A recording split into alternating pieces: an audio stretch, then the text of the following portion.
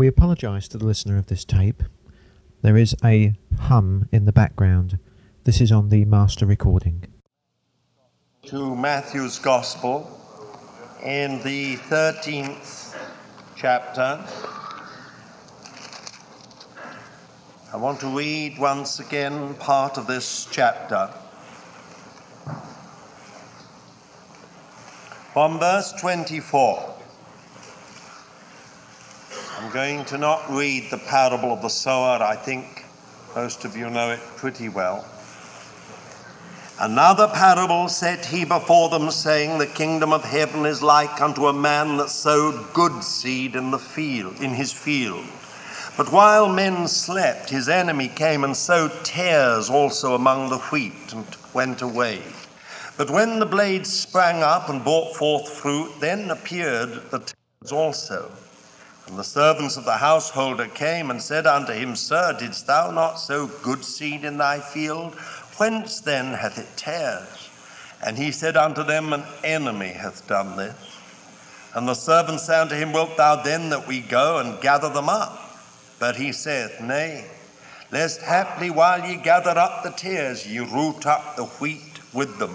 Let both grow together until the harvest. And in the time of the harvest I will say to the reapers, Gather up first the tares, and bind them in bundles to burn them, but gather the wheat into my barn.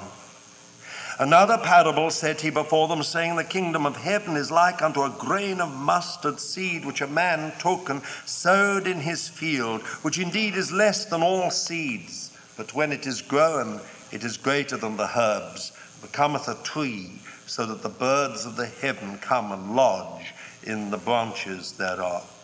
Another parable spake he unto them, the kingdom of heaven is like unto leaven, which a woman took and hid in 3 measures of meal, till it was all leavened. All these things spake Jesus in parables unto the multitudes. And without a parable spake he nothing unto them, that it might be fulfilled which was spoken to the prophets, saying, I will open my mouth in parables, I will utter things hidden from the foundation of the world. Then he left the multitudes and went into the house, and his disciples came unto him, saying, Explain unto us the parable of the tares of the field. And he answered and said, He that soweth the good seed is the Son of Man, and the field is the world. And the good seed, these are the sons of the kingdom, and the tares are the sons of the evil one.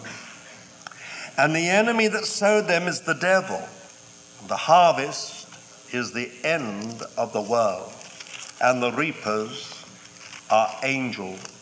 As therefore the tares are gathered up and burned with fire, so shall it be in the end of the world. The Son of Man shall send forth his angels, and they shall gather out of his kingdom all things that cause stumbling, and them that do iniquity, and shall cast them into the furnace of fire. There shall be the weeping and the gnashing of teeth. Then shall the righteous shine forth as the sun in the kingdom of the Father. He that hath ears, let him hear. The kingdom of heaven is like unto a treasure hidden in the field, which a man found and hid. And in his joy he goeth and selleth all that he hath, and buyeth that field. Again, the kingdom of heaven is like unto a man that is a merchant seeking goodly pearls, and having found one pearl of great price, he went and sold all that he had and bought it. Again, the kingdom of heaven is like unto a dragnet that was cast into the sea and gathered of every kind, which when it was filled, they drew up on the beach, and they sat down and gathered the good into vessels, but the bad they cast away. So shall it be in the end of the world. The angels shall come forth and sever the wicked from among the righteous, and shall cast them into the furnace of fire. There shall be the weeping and the gnashing of teeth. Have ye understood all these things? They said unto him, Yea. And he said unto them, Therefore every scribe who hath been made a disciple to the kingdom of heaven is like unto a man that is a householder, who bringeth forth out of his treasure things new and old. One further word of prayer. Lord, we just want to bow here in your presence. All we want to do is recognize that without you we can do nothing. But you have provided us with an anointing. And Lord, you can, through that anointing, renew our mind and renew our bodies. You can, through that anointing, open my mouth so that I can speak your word.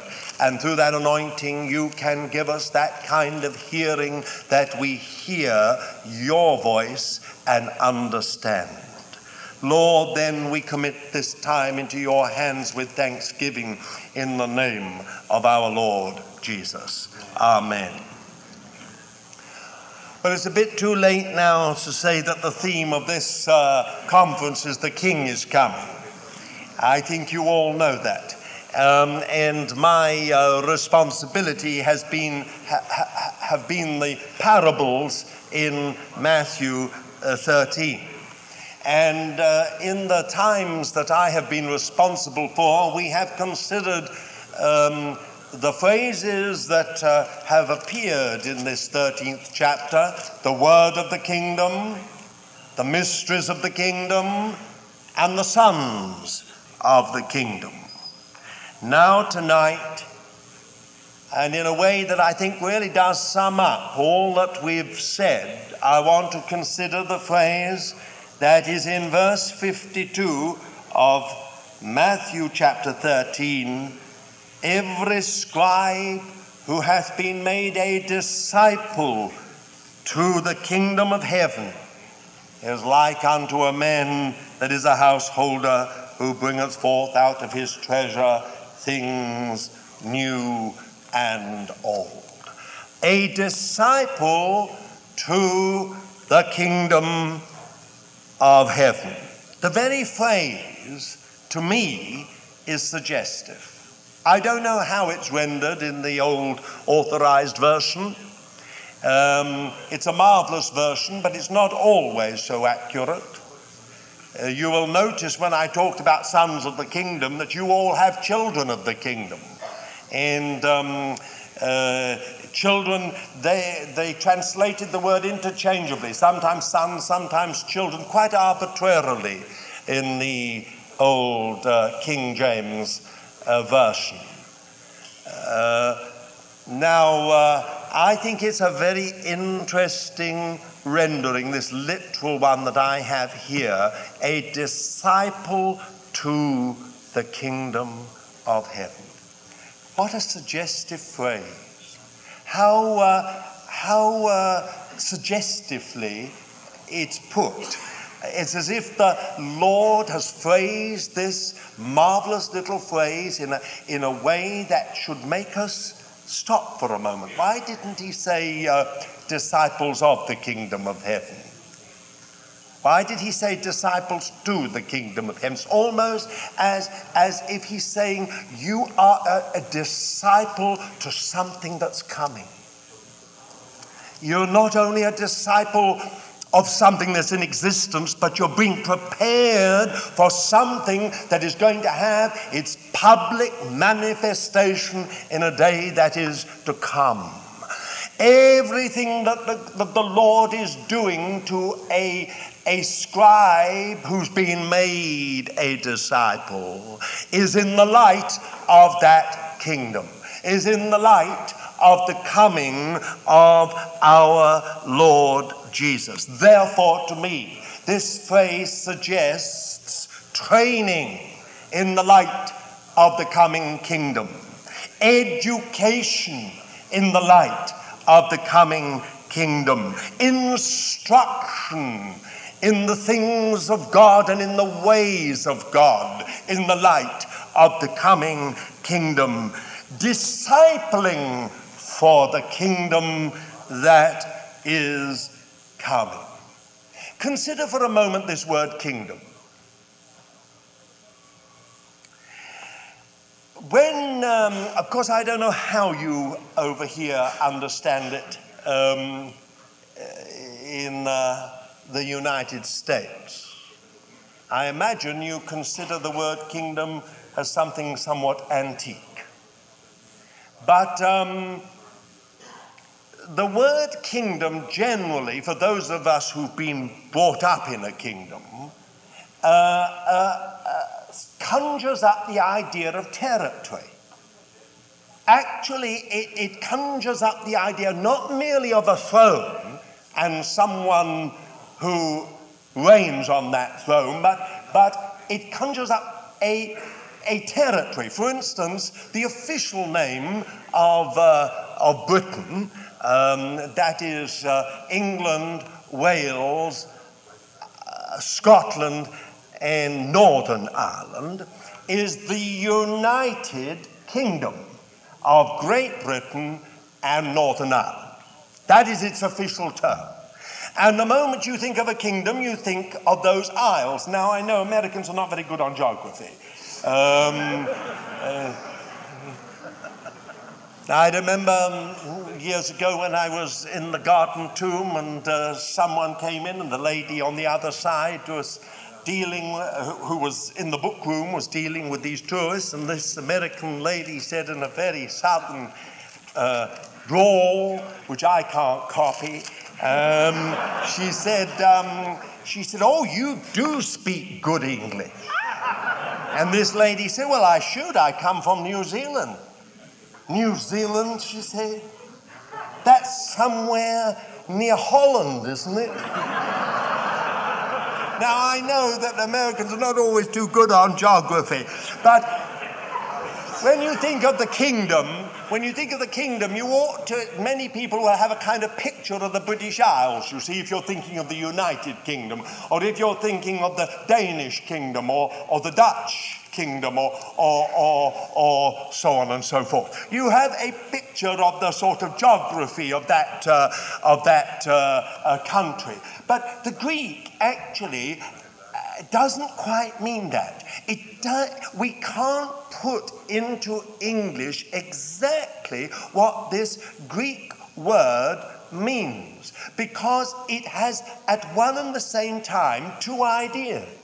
It has both the throne and the reign and the territory. That's why, I know I'm quoting him a lot these days, but that's why dear old Mr. Brother Sparks used to say that he liked the word kingship. Now, when I first heard this, it transformed my whole ideas. "Fear not, little flock, it is your Father's good pleasure to give you the kingship." I thought that transformed it for me, because suddenly I got, and the idea is not just territory to reign over, this idea that Christians have draped on golden thrones, sort of lazily waving hands to angels to bring them coffee or tea, depending on your origin, or Coca-Cola. I mean, this kind of sort of blasé idea that people have of what it means to reign. No, it suddenly transformed it for me, that this kingdom into which you and I have been born, this kingdom to which we're being discipled, this kingdom that you and I are made by the grace of God candidates for, is a matter of kingship. Therefore, if it's kingship, one immediately begins to understand the necessity of training. You have to be trained for kingship. You have to be educated for kingship. Some people might answer, well, why do we need to be trained for the kingdom? We're going to be ruled over, aren't we? I mean, the Lord Jesus is going to do all the ruling and the reigning. But if you get the idea of kingship, and not just territory, of course it includes that idea of territory. Because there's going to be a new heaven and a new earth in the end.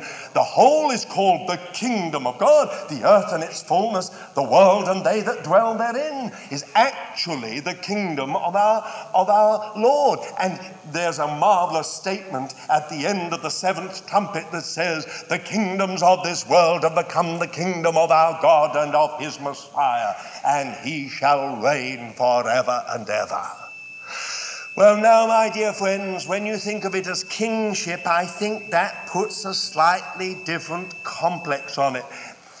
Every scribe that's been made a disciple to the kingship of heaven is like a householder.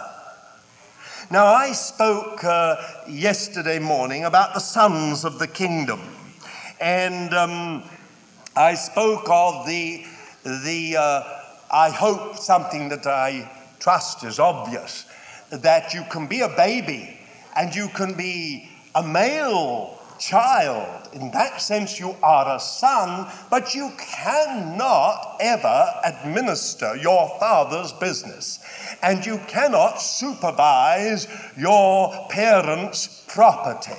You are a baby, you've got a genetic history in your flesh and blood, you have a name that has been given to you, you belong to your parents, you're born of your parents, but you have got to grow, you have got to know discipline, you have got to be educated, you have to have a character that has to be developed before you can take over the family business, before you can inherit what is yours in a way that will not fritter it away.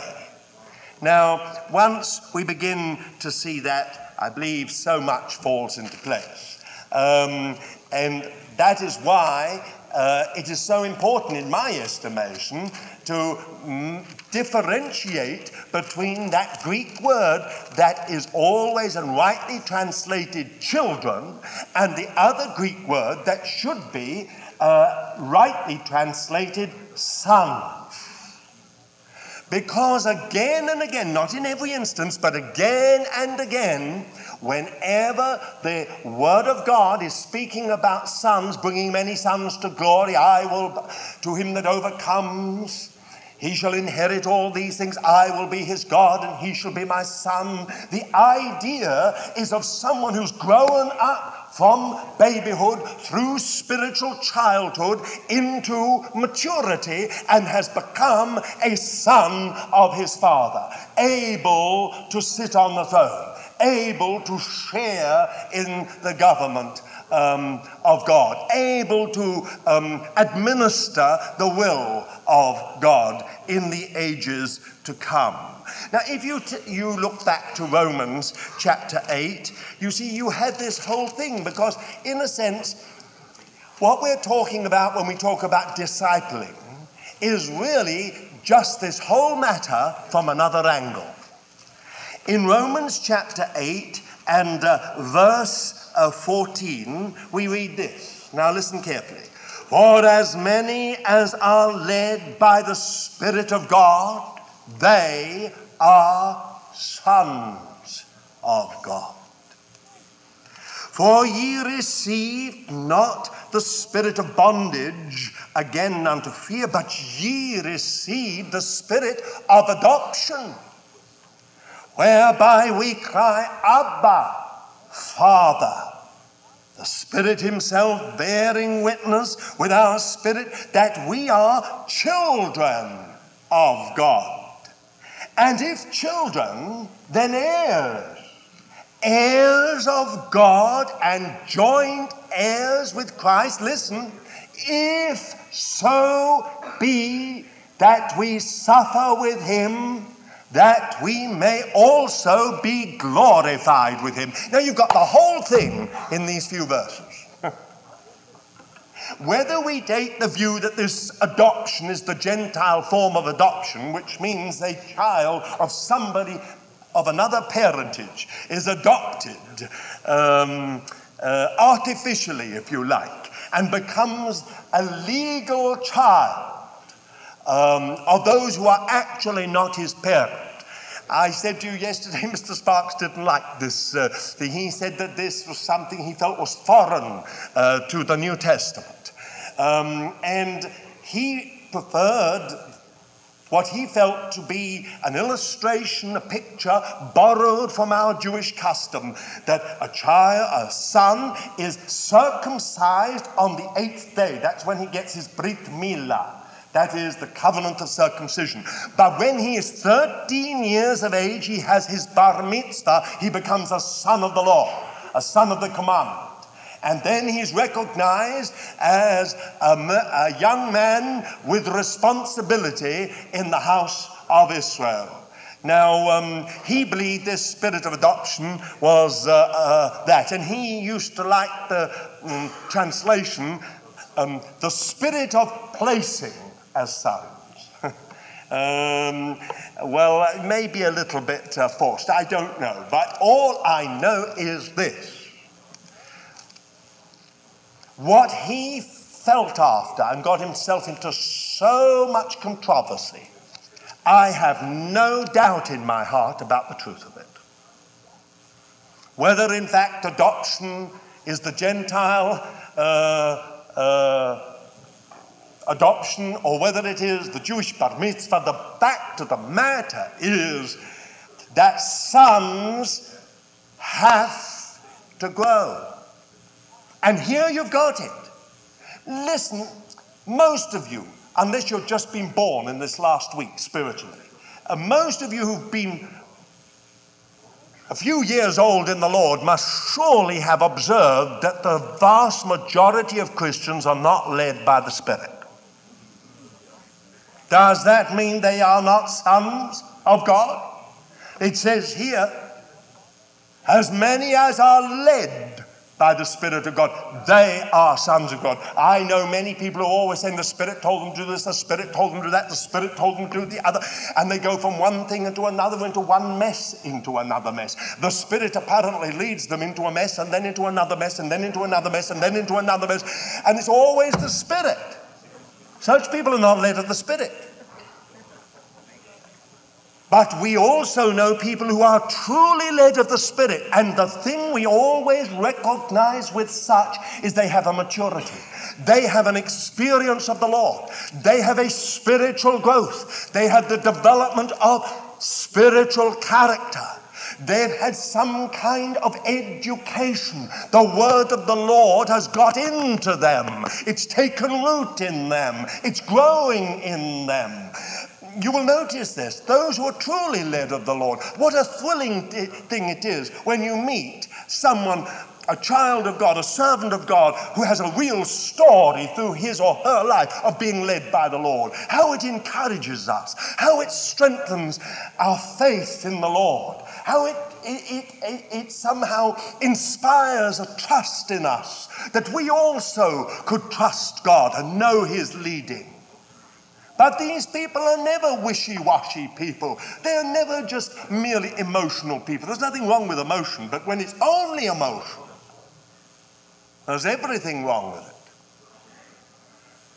But when you find these people that are truly led of the Spirit of God, then there's a glory about them. Now listen to this. It says, those that are led, as many as are led by the Spirit of God, they are sons of God. They've learned to distinguish the mind of the Lord.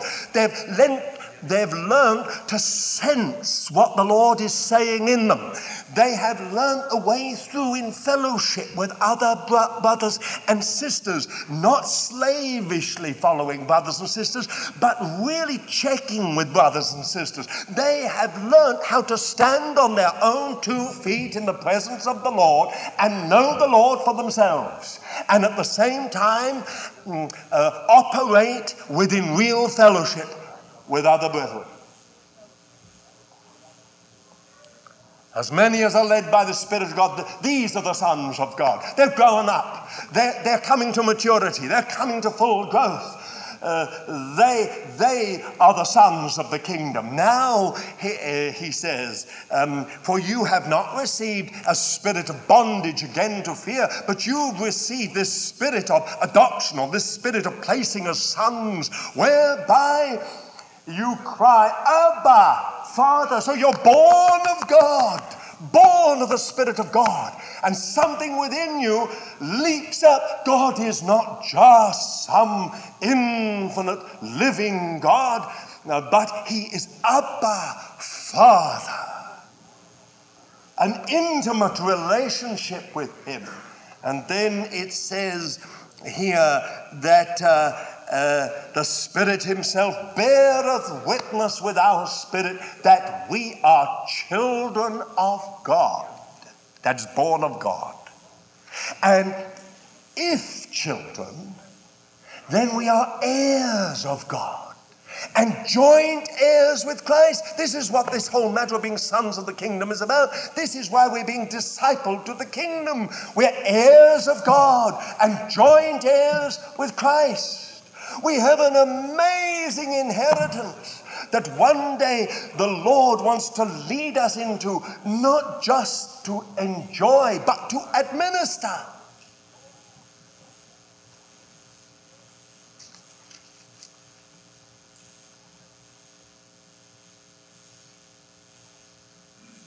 And then it says, so that we get this matter absolutely clear, if so be that we suffer with him, that we may also be glorified with him. So, this whole question of being discipled is a matter of discipline. And discipline, depending on the way you look at it, has a certain amount of suffering in it. It doesn't necessarily mean that it's agonizing pain. It can just mean, take my yoke upon you and learn of me. Now, I suggest that many, especially some of the fellows here, it's the hardest thing in the world to have a yoke on you.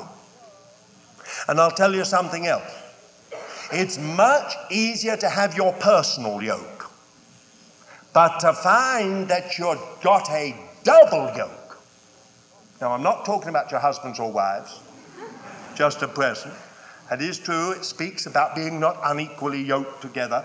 But in Matthew 11 and verse 29, Jesus said, take my yoke upon you and learn of me, and you will find rest unto your souls.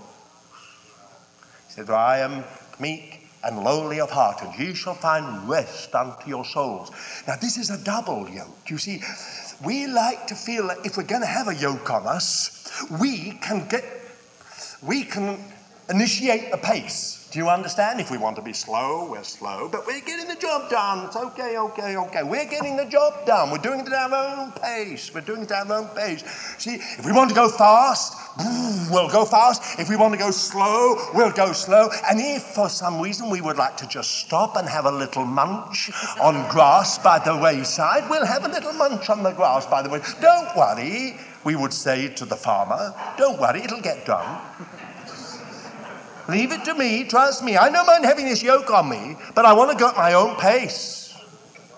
And I want to sort of know when I want to start, we start. And when I want to stop, we stop. And I'm going to determine how fast we do it.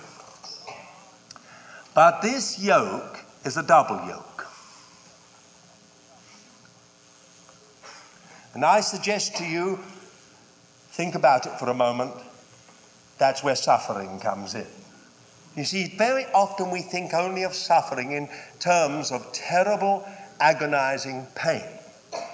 But we don't think of suffering as, I was going to say a straitjacket, if you know what I mean. But to have a yoke on you is not so easy. Now, I've always been amazed at the Word of God. I suppose it was because when I was young I never read the Word of God, so when I first discovered it, literally from the day I first discovered the Word of God, it has enthralled me all through the years. I won't say that I haven't suffered as a result of some of that which I found within the Word of God, but I've always found the end is glory. Now, I find it quite amazing that here within this book, in Deuteronomy and chapter 22 and verse 10, it says this: "Thou shalt not yoke a donkey with an ox." Now, I travel quite a bit and I often see donkeys and oxen yoked together doing the work. Why did God say, "Thou shalt not yoke a donkey with an ox"? Because the ox, if you know anything about these creatures, an ox is at least 2 foot higher than a donkey. And furthermore, a donkey, when it wants to, can go quite fast. And an ox is always slow.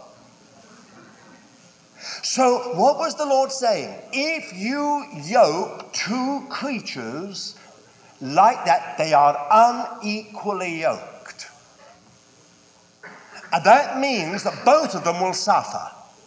The ox will get sores across its shoulders, and so will the donkey. Now, the wonderful thing is this: just think for a moment, just think. When Jesus said, "Take my yoke on you," you would have thought, well, this is how I think, so I'll forget you for a moment. This is how I think. I think to myself, could there be a more unequal yoking in the world? Think of it for a moment. Could there be a more unequal yoking? Is there anyone more great and more marvelous than the Lord Jesus? And is there anyone more hopeless than me? Now, you don't have to say anything there, but I mean, think of yourself. Think of yourself. And yet the Lord, in some marvelous way, says his yoke, he will be yoked with us, which means we are yoked together. How do we learn of him? We walk with him. We walk with him. We learn that we are together in this thing. We are yoked together in the service of the Lord. Now, once you begin to see this, well, this matter of suffering becomes something different. It's a matter of training. It's a matter of learning of the Lord. It's a matter of discovering that his yoke is easy and his burden is light.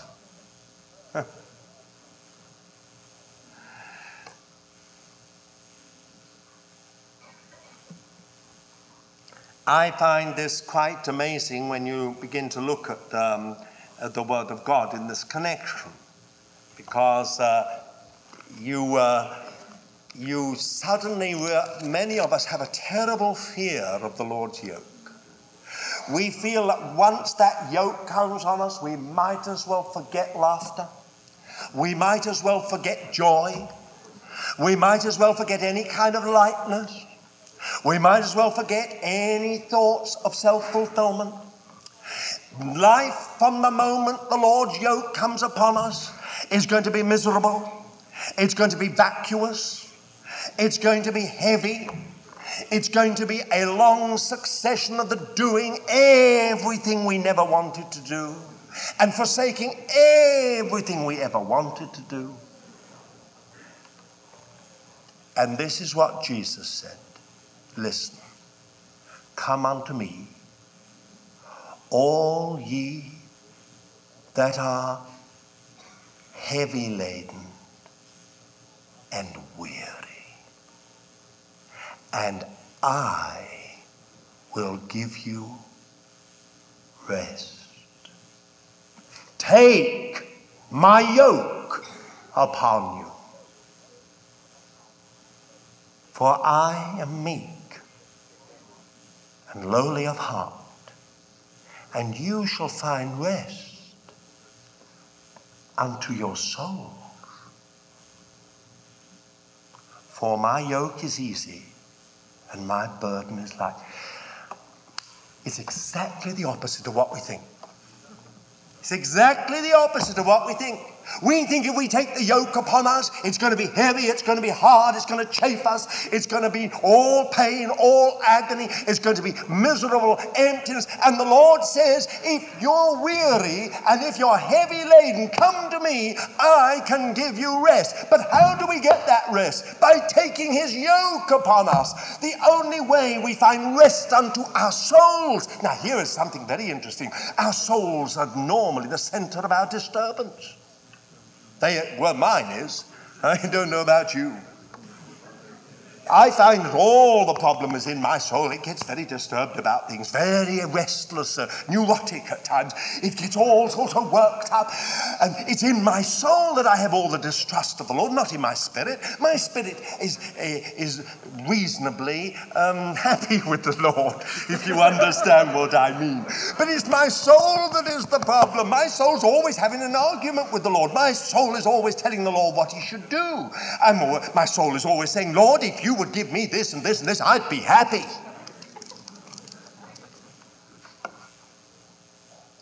But the Lord said, you shall find rest unto your soul. Here we have a paradox. Only the true disciple is a person at rest. A Christian who is not a disciple is often the most miserable of all people. They are a neither nor person. They're not in the world and yet are trying to live in the world. They are not truly walking with the Lord Jesus. They're neither nor.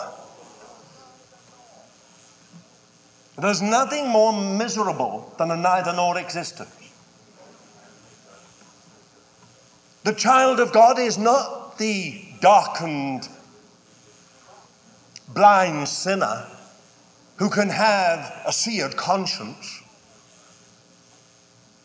But the child of God is someone whose conscience is awake, unfortunately. If he doesn't go the whole way with the Lord, he spends his whole time with a conscience. Every time he enjoys something in the world, he has a little conscience. And after a conference like this, he's going to have a bigger one. Think of that. Every time you're sitting in the movie house, you think, would the Lord might be he's coming back tonight. And suddenly you think, well, it's okay, what I'm watching is okay.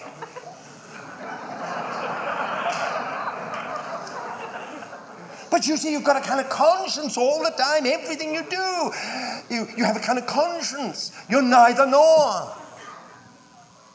I call that weary and heavy laden.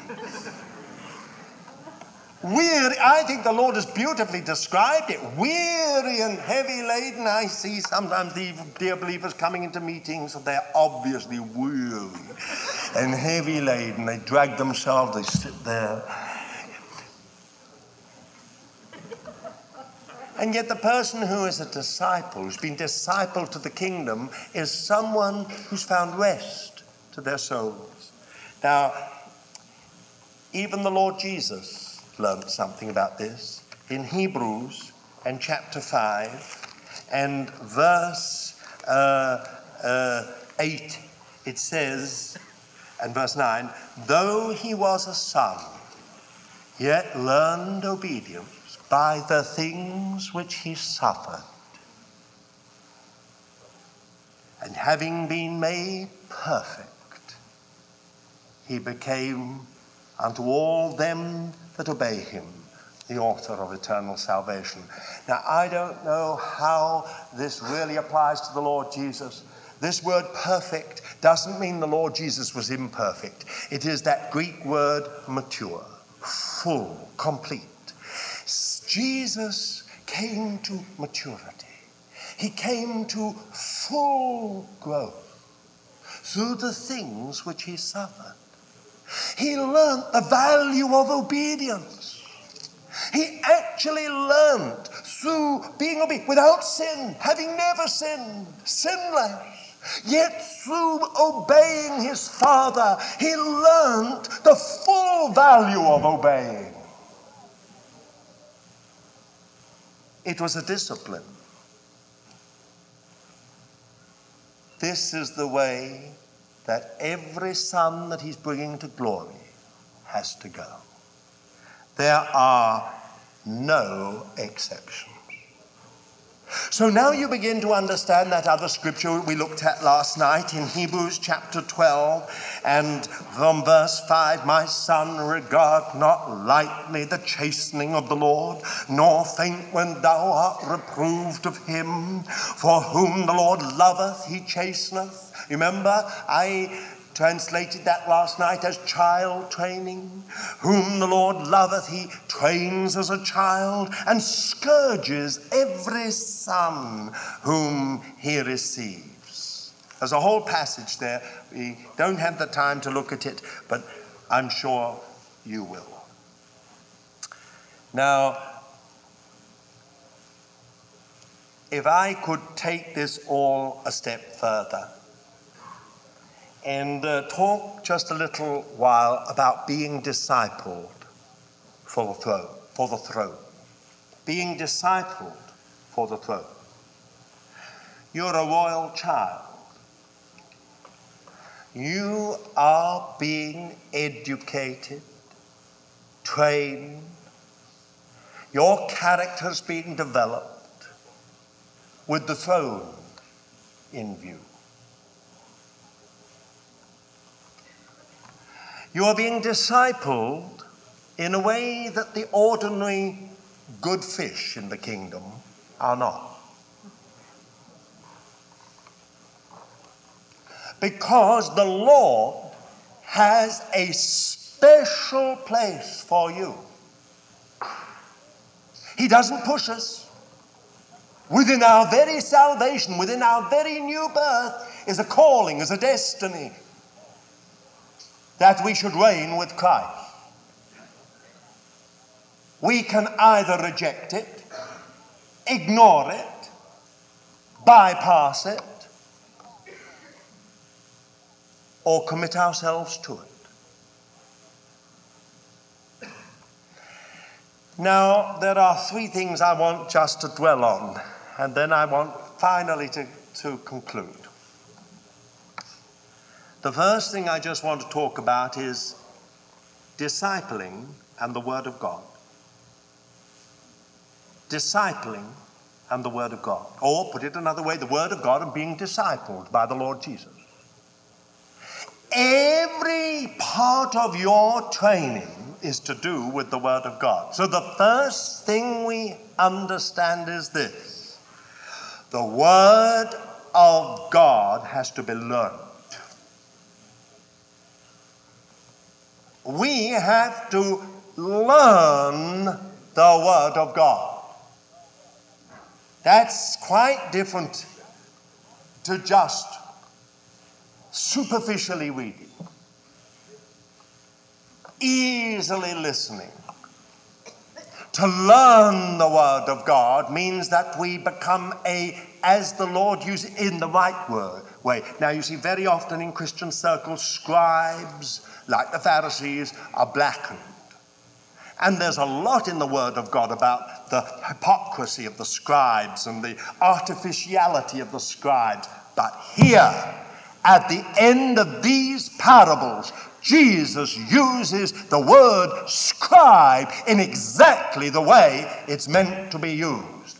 Every scribe that is made a disciple to the kingdom of heaven. Now, what is a scribe? A scribe is a scholar.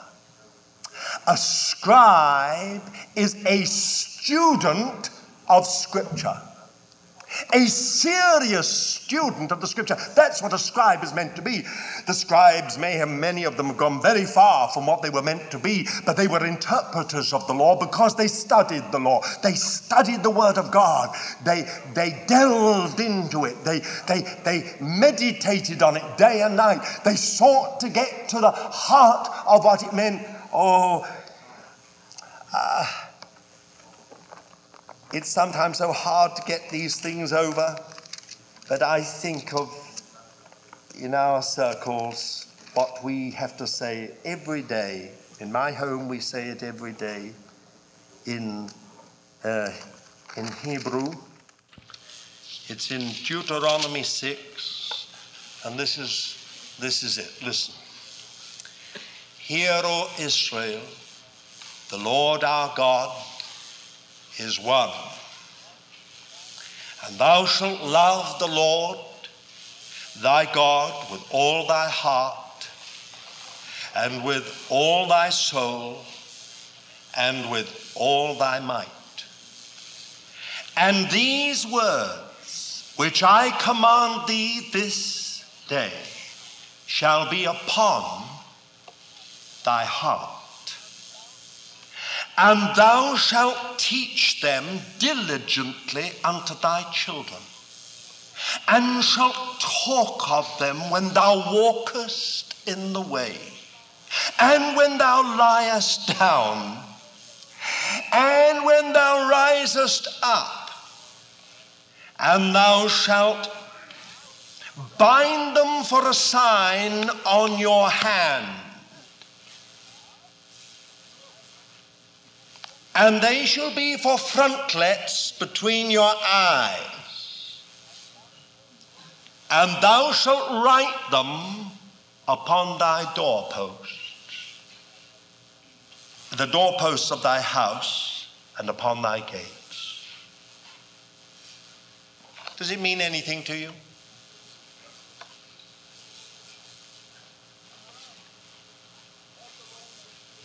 What the Lord was saying was this word that he's given us has got to be learnt. It has to be studied. It has to be meditated upon. It has to be, as it were, the beginning of the day and the end of the day and everything in between. It has to be your outside gates and your inside doors. It has to be on your arm and between your eyes. This word has to be on your heart, on your arm, between your eyes. What was the Lord saying?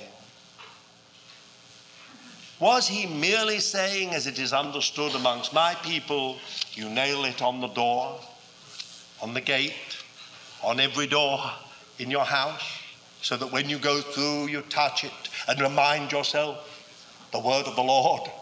Is that all it meant?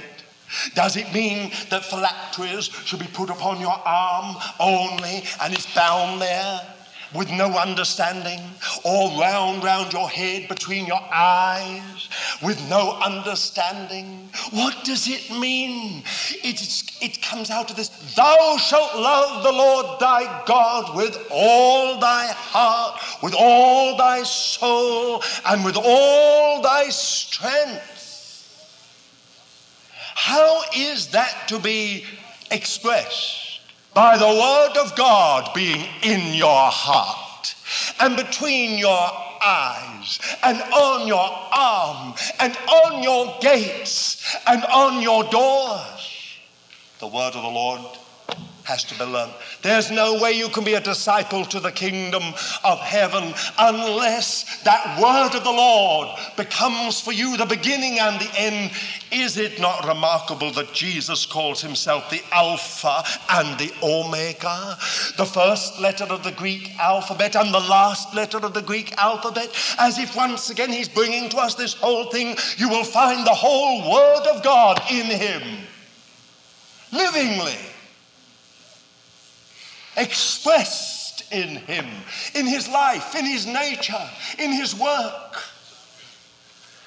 Well, I mustn't stay for too long on this because I want to talk about some of the other things as well. But this word of the Lord, if you're going to be disciple to the kingdom of heaven, then this word of the Lord is to be learnt.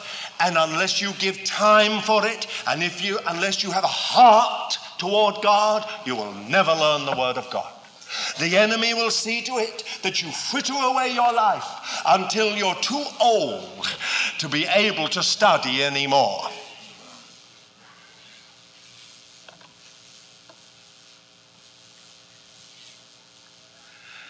The second thing about the discipling and the Word of God is the Word has to be experienced, not just put on your doors and on your gates and learnt and meditated. It has to be experienced. That Word of the Lord is an implanted Word, an inborn Word. It's an indwelling Word. And we talked about that yesterday when I talked about the sons of the kingdom. But think for a moment. I gave you two examples of people that I knew just as examples of how the word becomes our own. And when it becomes our own by revelation, then it's never taken away. It's yours forever.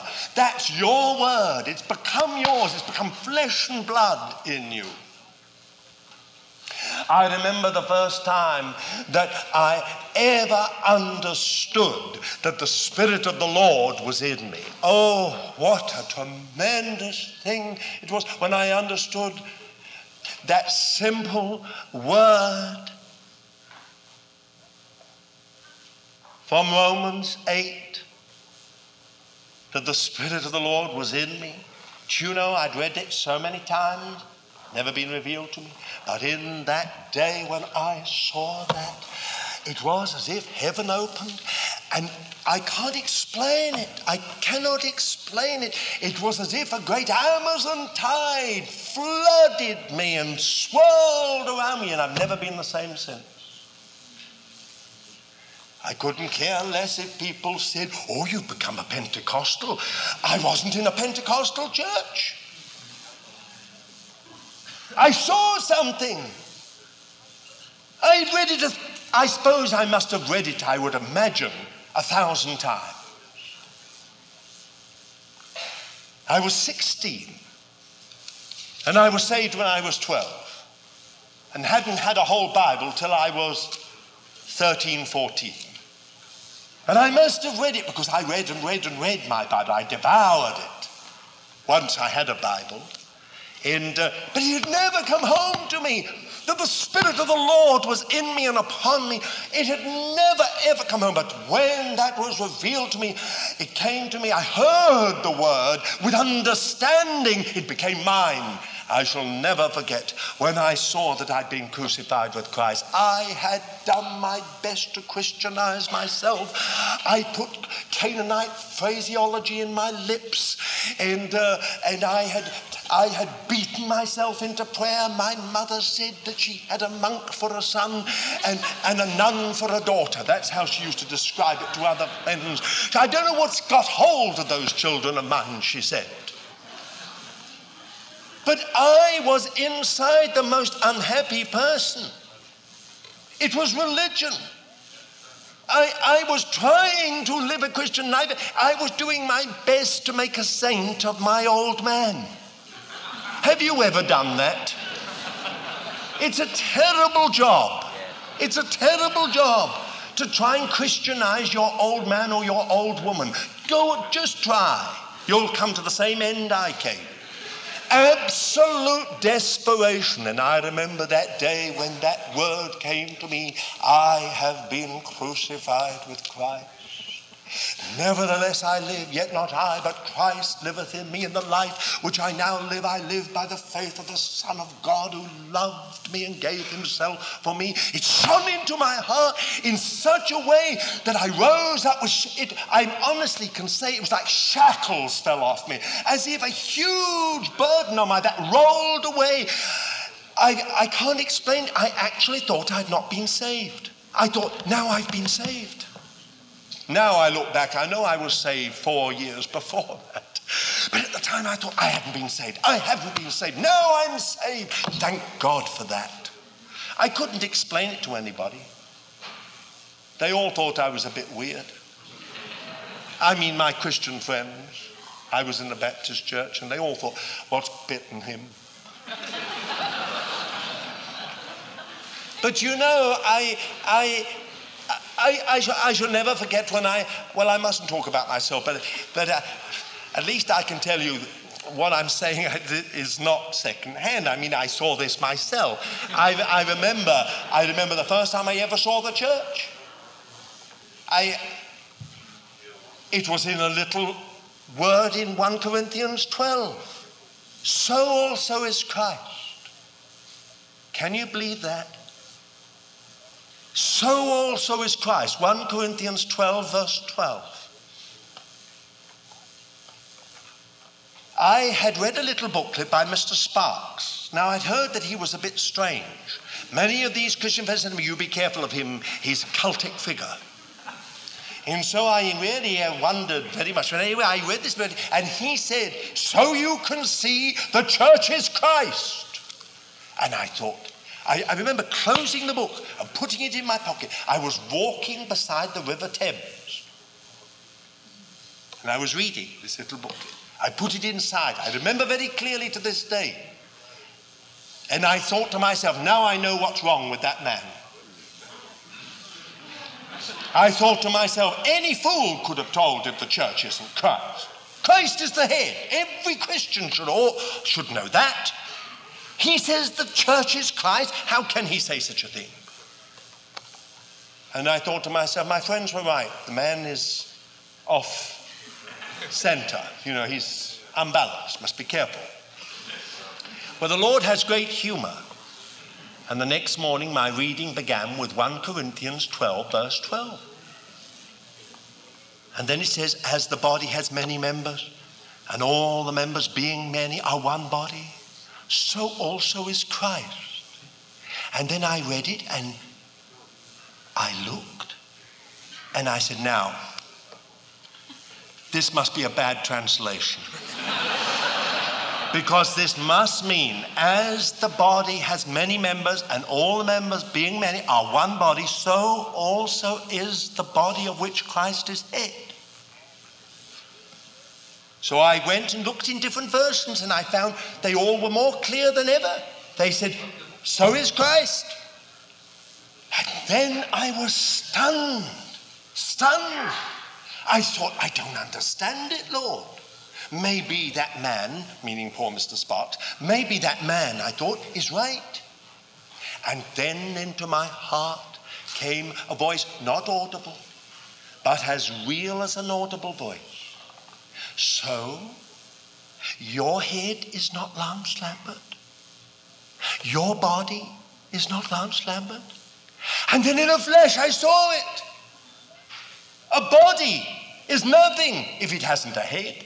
And a head is nothing if it hasn't a body. Have you ever seen a living headless body? Have you ever seen a living bodiless head? I mean, the whole idea is head and body belong to each other. In a flash, I saw it. So is Christ. And then it was like a revelation that blew my mind completely. Suddenly I saw, oh, how wonderful this salvation is.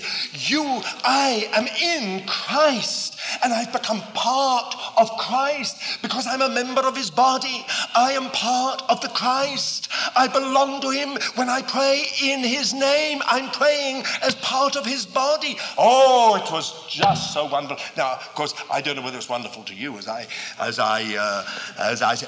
All I'm saying is this: here is the word of God. My dear friends, we can read the word of God, we can read these things as doctrines, we can read these things as truths. It doesn't mean anything. I told you about that wonderful old titled lady yesterday morning. I'll tell you another story about her that always so deeply moved me. She, being a titled lady many, many years ago, was terribly ill at one point in her mind. She had really served the Lord with all her strength, but in her own energy. And she'd worn herself out, and her mind began to go. Being a titled lady in those days, it was considered to be something you never mentioned. It was very, very below thing to be mentally ill. And she had top private specialists. They said, you have to go into hospital. Oh, she said, what kind of hospital? I'm very sorry, he said. It will have to be a mental hospital. But I'm a child of God, she said. And he said, I'm afraid it makes no difference. Then she pled with the Lord when he went, having agreed, heal me, Lord. But the heavens were brass and nothing happened. They came in the ambulance to take her. She was a stretcher case. They took her. And as she went into the portals of this place, for her the shame was so huge. She said to me, I said, Lord, I'm entering hell. And immediately into her heart came the word from Psalm 139. Though I make my bed in hell, even there thou art. She said it came with such a force of revelation into her spirit. You see, if she didn't know the Word of God, how could the Holy Spirit have brought it to her? But because she had studied the Word and learned the Word, the Holy Spirit took something buried deep within her memory and shot it into her heart. Though I make my bed in hell, even there thou art. And suddenly, she said, I smiled and thought, the Lord is here.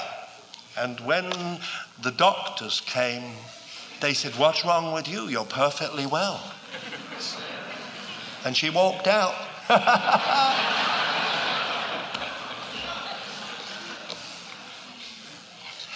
Oh, how wonderful it is when the Lord gives you something, makes his word real to you. When it comes into you, then it's yours. Nobody can take it away. It's your word. It's something that's become flesh and blood. It's implanted in you. It's taken root in you. It's growing in you. Don't you see how wonderful the word of God is? Well, there's one other thing I want to talk about in connection with the word before I just move on to these other things, and that is the word divide. In Hebrews chapter 4 and verse 12, it says, the word of God is living and active and sharper than any two-edged sword, dividing between soul and spirit. Now, I find this a very interesting thing. If you're going to be a disciple to the kingdom of heaven, if you're going to grow up to be a son of the kingdom, then this spiritual surgery has got to take place within. There has to be a division between soul and spirit. Now, some people say, I don't understand what you're talking about. Surely the soul and the spirit are synonymous. No, they're not. Have you ever noticed in those wonderful psalms things like this? Listen carefully. Be still, my soul. Now, just wait. Who is talking to who? Be still, my soul. So is the brain talking to the soul? Who is talking to who? Bless the Lord, O my soul, and all that is within me. Bless his whole, praise his holy name. Who's talking to who?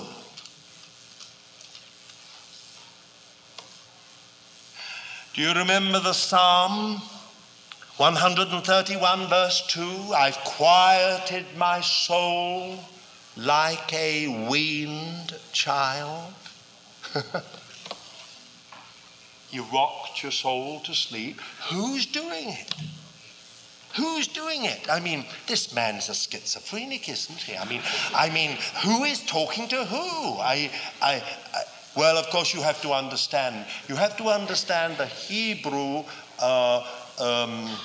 mentality. Heart is spirit. That's the center. Kidneys and liver, I'm putting it, that's exactly what it says in Hebrew because it says it more nicely in the authorized version. That's the soul. See? Now, it's your spirit that even in the Old Testament, the spirit of the saint was saying to his soul, be still. Now that is spiritual government. His spirit was saying to us, I've quietened my soul like a weaned child. I've hushed it to sleep. I've brought it into quietness, into stillness. Have you ever noticed Mary's marvelous exclamation of praise in what we call the Magnificat? My soul doth magnify the Lord. Oh, you say, they are. You're wrong, you see.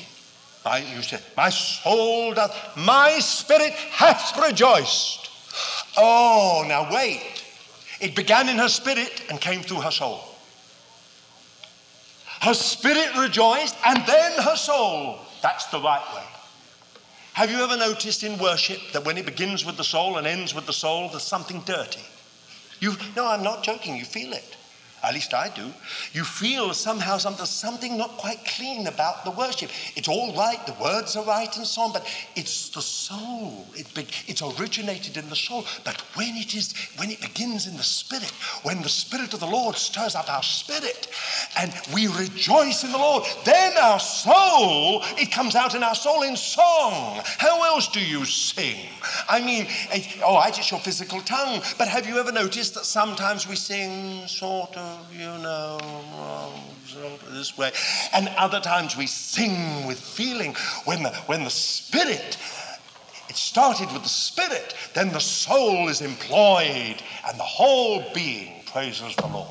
Do you understand what I'm trying to say? Now, this division, how does it come about? Through the word of the Lord.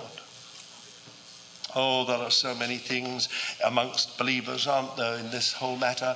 I cannot think of any matter where there's more delusion, more deception, more unrest, more trouble, in more counterfeit, more falsehood, more error than in the realm of the soul in Christian work. So few servants of God, so few children of God are prepared for the Lord to deal with our soul and divide between soul and spirit.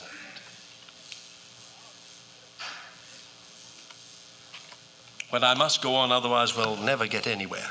I must talk about the work of being conformed to the image of Christ and discipling.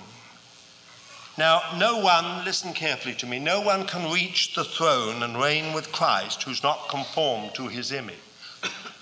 The Father will not allow anyone to come to that throne who does not bear the likeness of the Lord Jesus.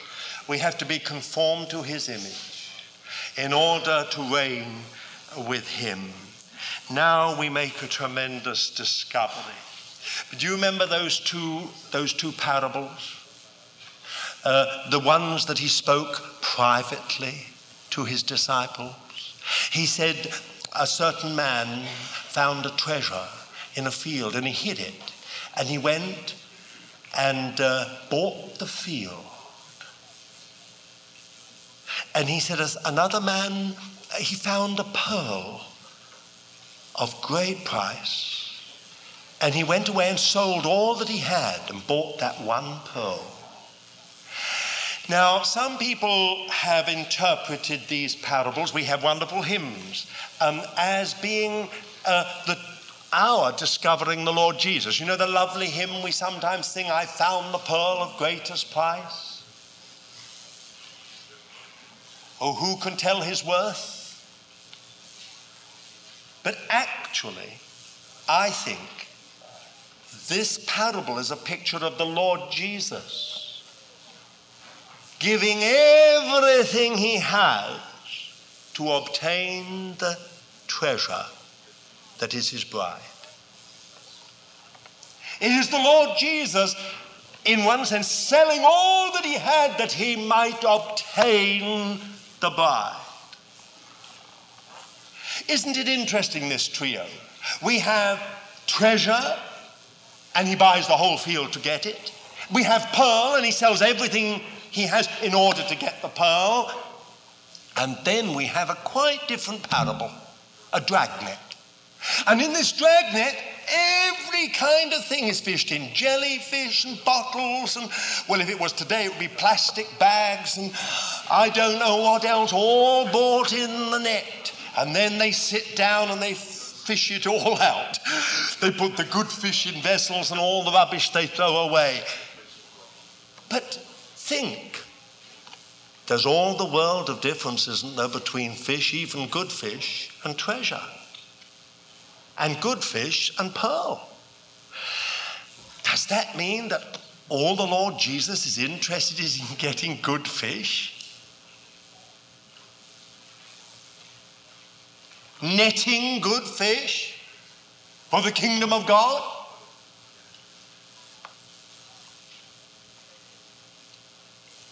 Let me just say it to you again. I said it to you yesterday morning. Well, do you want to be a good fish? Or do you want to be the treasure he is looking for? Do you want to be just good fish? Saved by his grace, born of his spirit, but not the pearl that means everything to him? Think. You have an eternity one day. Do you want to just be a good fish for all eternity? Or do you want to be the bride? Do you want to be the city of God? That city of God, that bride, are made out of treasure, gold and precious stone, and pearl. Only three materials. None other. Only three materials. So now we make a great discovery that actually, in one sense, that old hymn we sing is right, because I have no pearl in me. I have no treasure in me, and nor do you. Naturally, however much we may know the Bible, however, even if we're saved, we really in ourselves, we have no treasure in us, have we? We have no pearl. Who is the treasure in you? And who is the treasure in me? Isn't it the Lord Jesus? Isn't this a picture of the excellencies and beauties of the nature and character of the Lord Jesus? Now we make yet another discovery that is stunning. If you and I want to become that treasure, it is all of grace. It is given to us in the Lord Jesus, but, listen to me. It is all of grace. It is God's free gift, but it will cost you everything.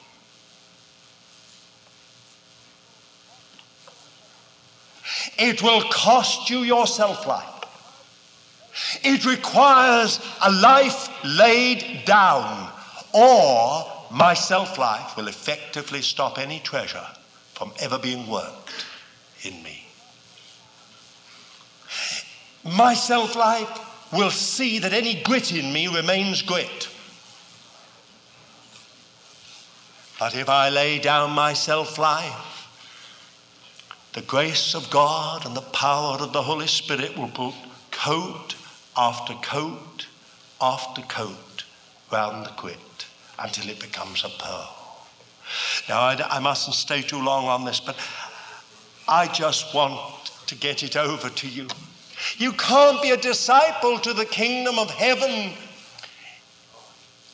if you don't have treasure. Here, every scribe that is made a disciple to the kingdom of heaven is like a householder who brings out from his treasure things both new and old. Gold, precious stone, pearl. The gold, Jesus said, I counsel thee to buy of me gold refined in the fire that thou mayest become rich. Or I think of the words of the prophet Isaiah, I will give to thee the riches of hidden places and treasures of the darkness.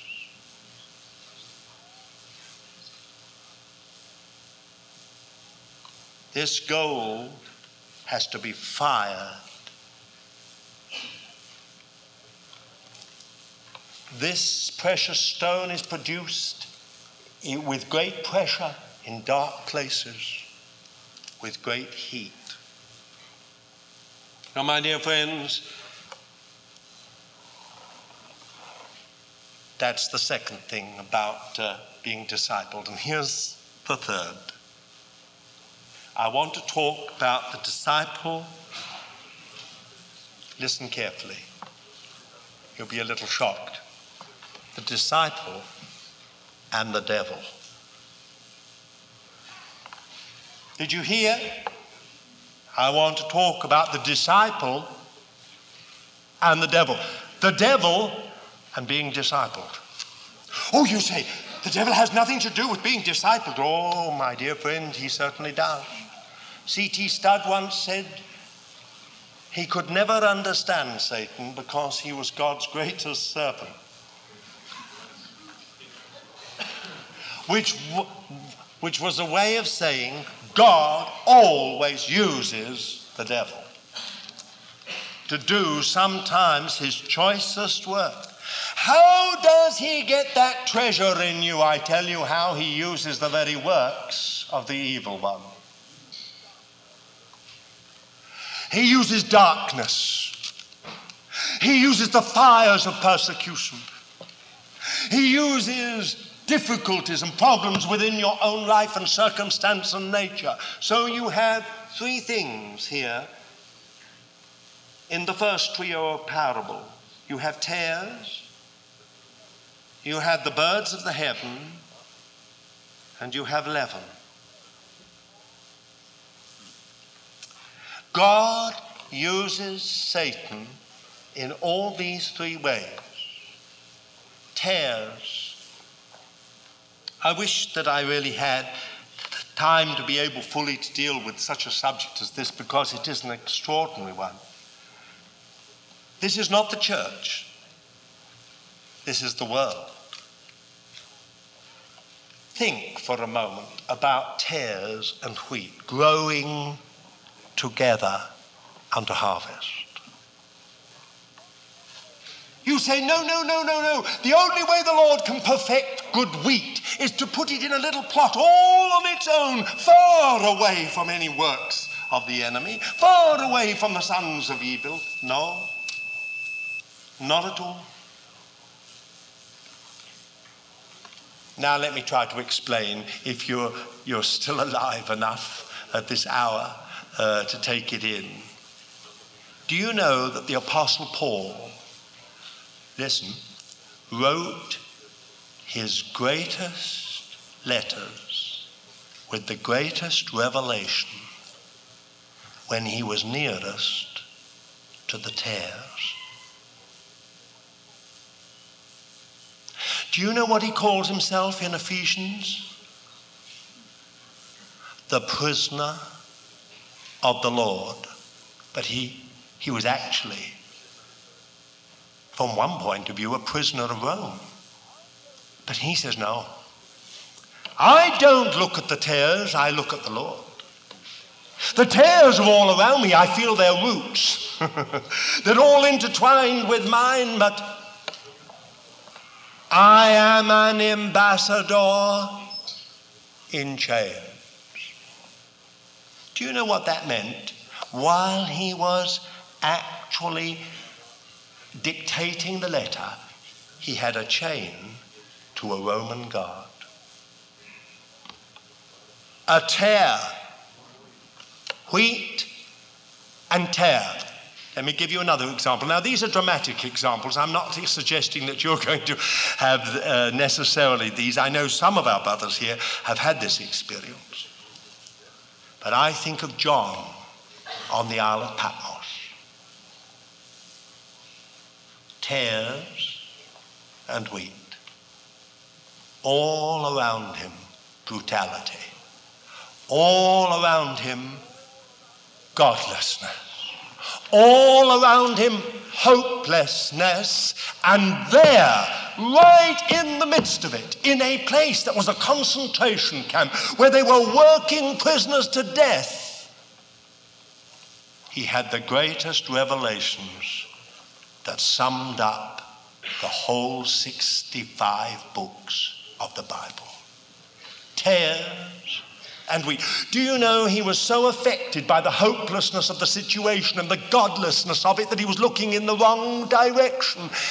And he heard a voice behind him, and turning, he saw the Lord. Tares and wheat. Now, dear child of God, I want to ask you a question. Do you mean to tell me that you can't put up with the much smaller tares in your life? Some of you are working with bosses that are tares. Some of you have got employees that are tares. Some of you have got a husband that's a tear. And some of you have got a wife that's a tear. Some of you have children that sadly are tares. Some of you have parents that are tares. All of us have relatives that are tares. They're not born of God. They don't care for the things of God, and they don't want the things of God, but they're intertwined with us. And we say, oh Lord, tear up this tear. Tear it up, Lord. It's destroying me. And the Lord says, not at all. Not at all. It's making you. This is the relationship of the work of the devil to discipling. God uses the devil who sowed these tares. We say, Lord, root the whole thing up. Get it done with, Lord. I can't serve you until the whole thing's taken up. And the Lord says, no, no, no, no, no. Let them grow together unto harvest.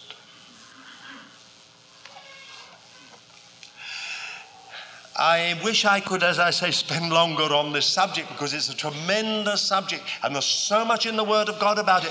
I hear Christians who tell me that we are out of this world, we have nothing to do with this world, and I think of these things like being subject to the higher authorities and powers, subject to every ordinance of man, and some of these things are quite dark. He was talking about a Roman empire. He was talking about godless magistrates, godless kings and lords. And he was telling them, be subject to these things. It's our attitude to the tares around us. We mustn't touch the evil one, but we render to Caesar what is Caesar's, and to God what is God's. For some reason, God allows the tares and the wheat to grow together. His sun shines on them and his rain comes on both of them. His dew comes on both of them. And no amount of trying to get rid of them will do you any good. Then can I just quickly talk about the birds of the heavens and leaven? Now this is where I've had my biggest problem, I must tell you, on this Matthew 13.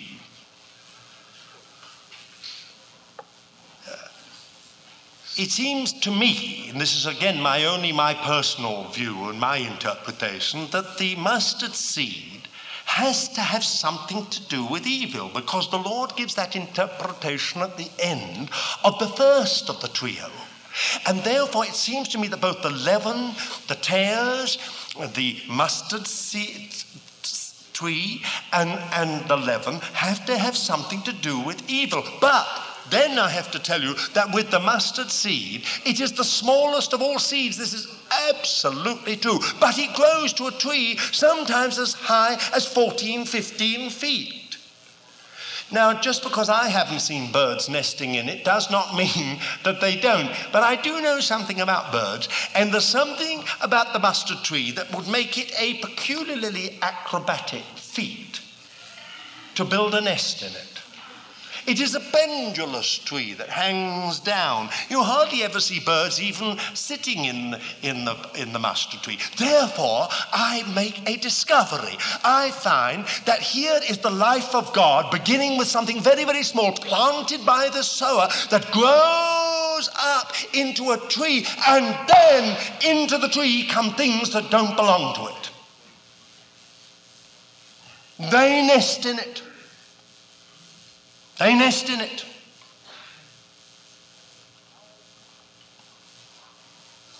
And I immediately think, when I think about this, of Ephesians chapter 2 and verse 2, which reads like this: wherein ye once walked according to the course of this world, according to the prince of the powers of the air, of the spirit that now worketh in the sons of disobedience. Oh, how terrible that into something that is of God, something produced by the life of God, something that is an expression of the life of God, there should be a walking according to the course of this world.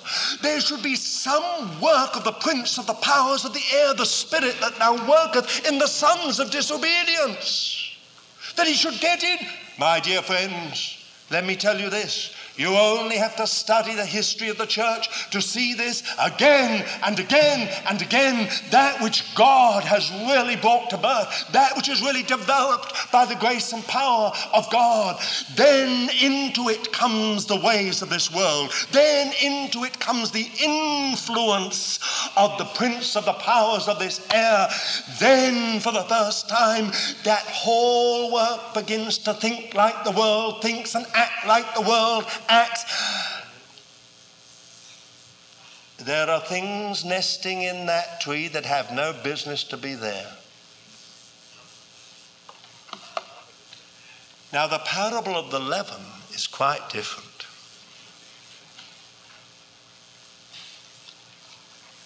It is much easier to frighten birds out of a tree than to get leaven out of flour. Once leaven is in the flour, you can't get it out. But if birds get into the tree, you can frighten them off. Get a cat. You can do all kinds of things. It's not so hard to get rid of birds in a tree. My goodness me, they're very nervous creatures, birds. You can get rid of them in a flash. But leaven, when leaven gets into the flour, there's no way. And that's why in 1 Corinthians 5, the Apostle Paul says, a little leaven leaveneth the whole lump. Purge out therefore the old lump. He doesn't say get rid of the leaven. He knows you can't. Get rid of the whole lump. You have to start again. Now, my dear friends, this is why I always say in every work of God, when leaven gets into it at the beginning, there's no hope. This doesn't mean the Lord forsakes, by the way.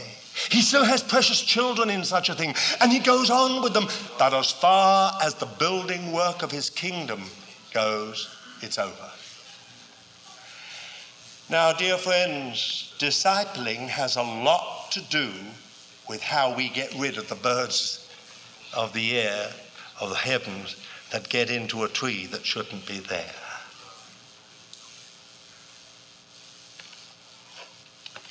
Discipling also has a lot to do with the way that we react to leaven.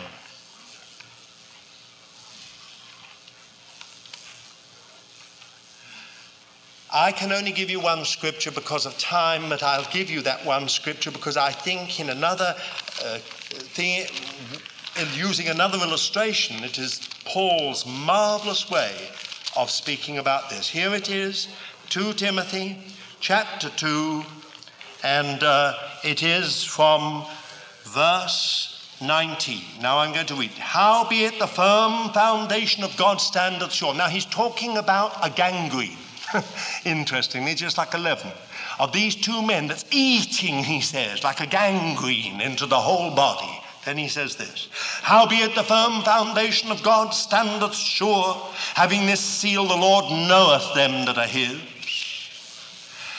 And let every one that nameth the name of the Lord depart from iniquity. Now in a great house there were not only vessels of gold and of silver, but also of wood and of earth, some unto honor, some unto dishonor. If a man therefore...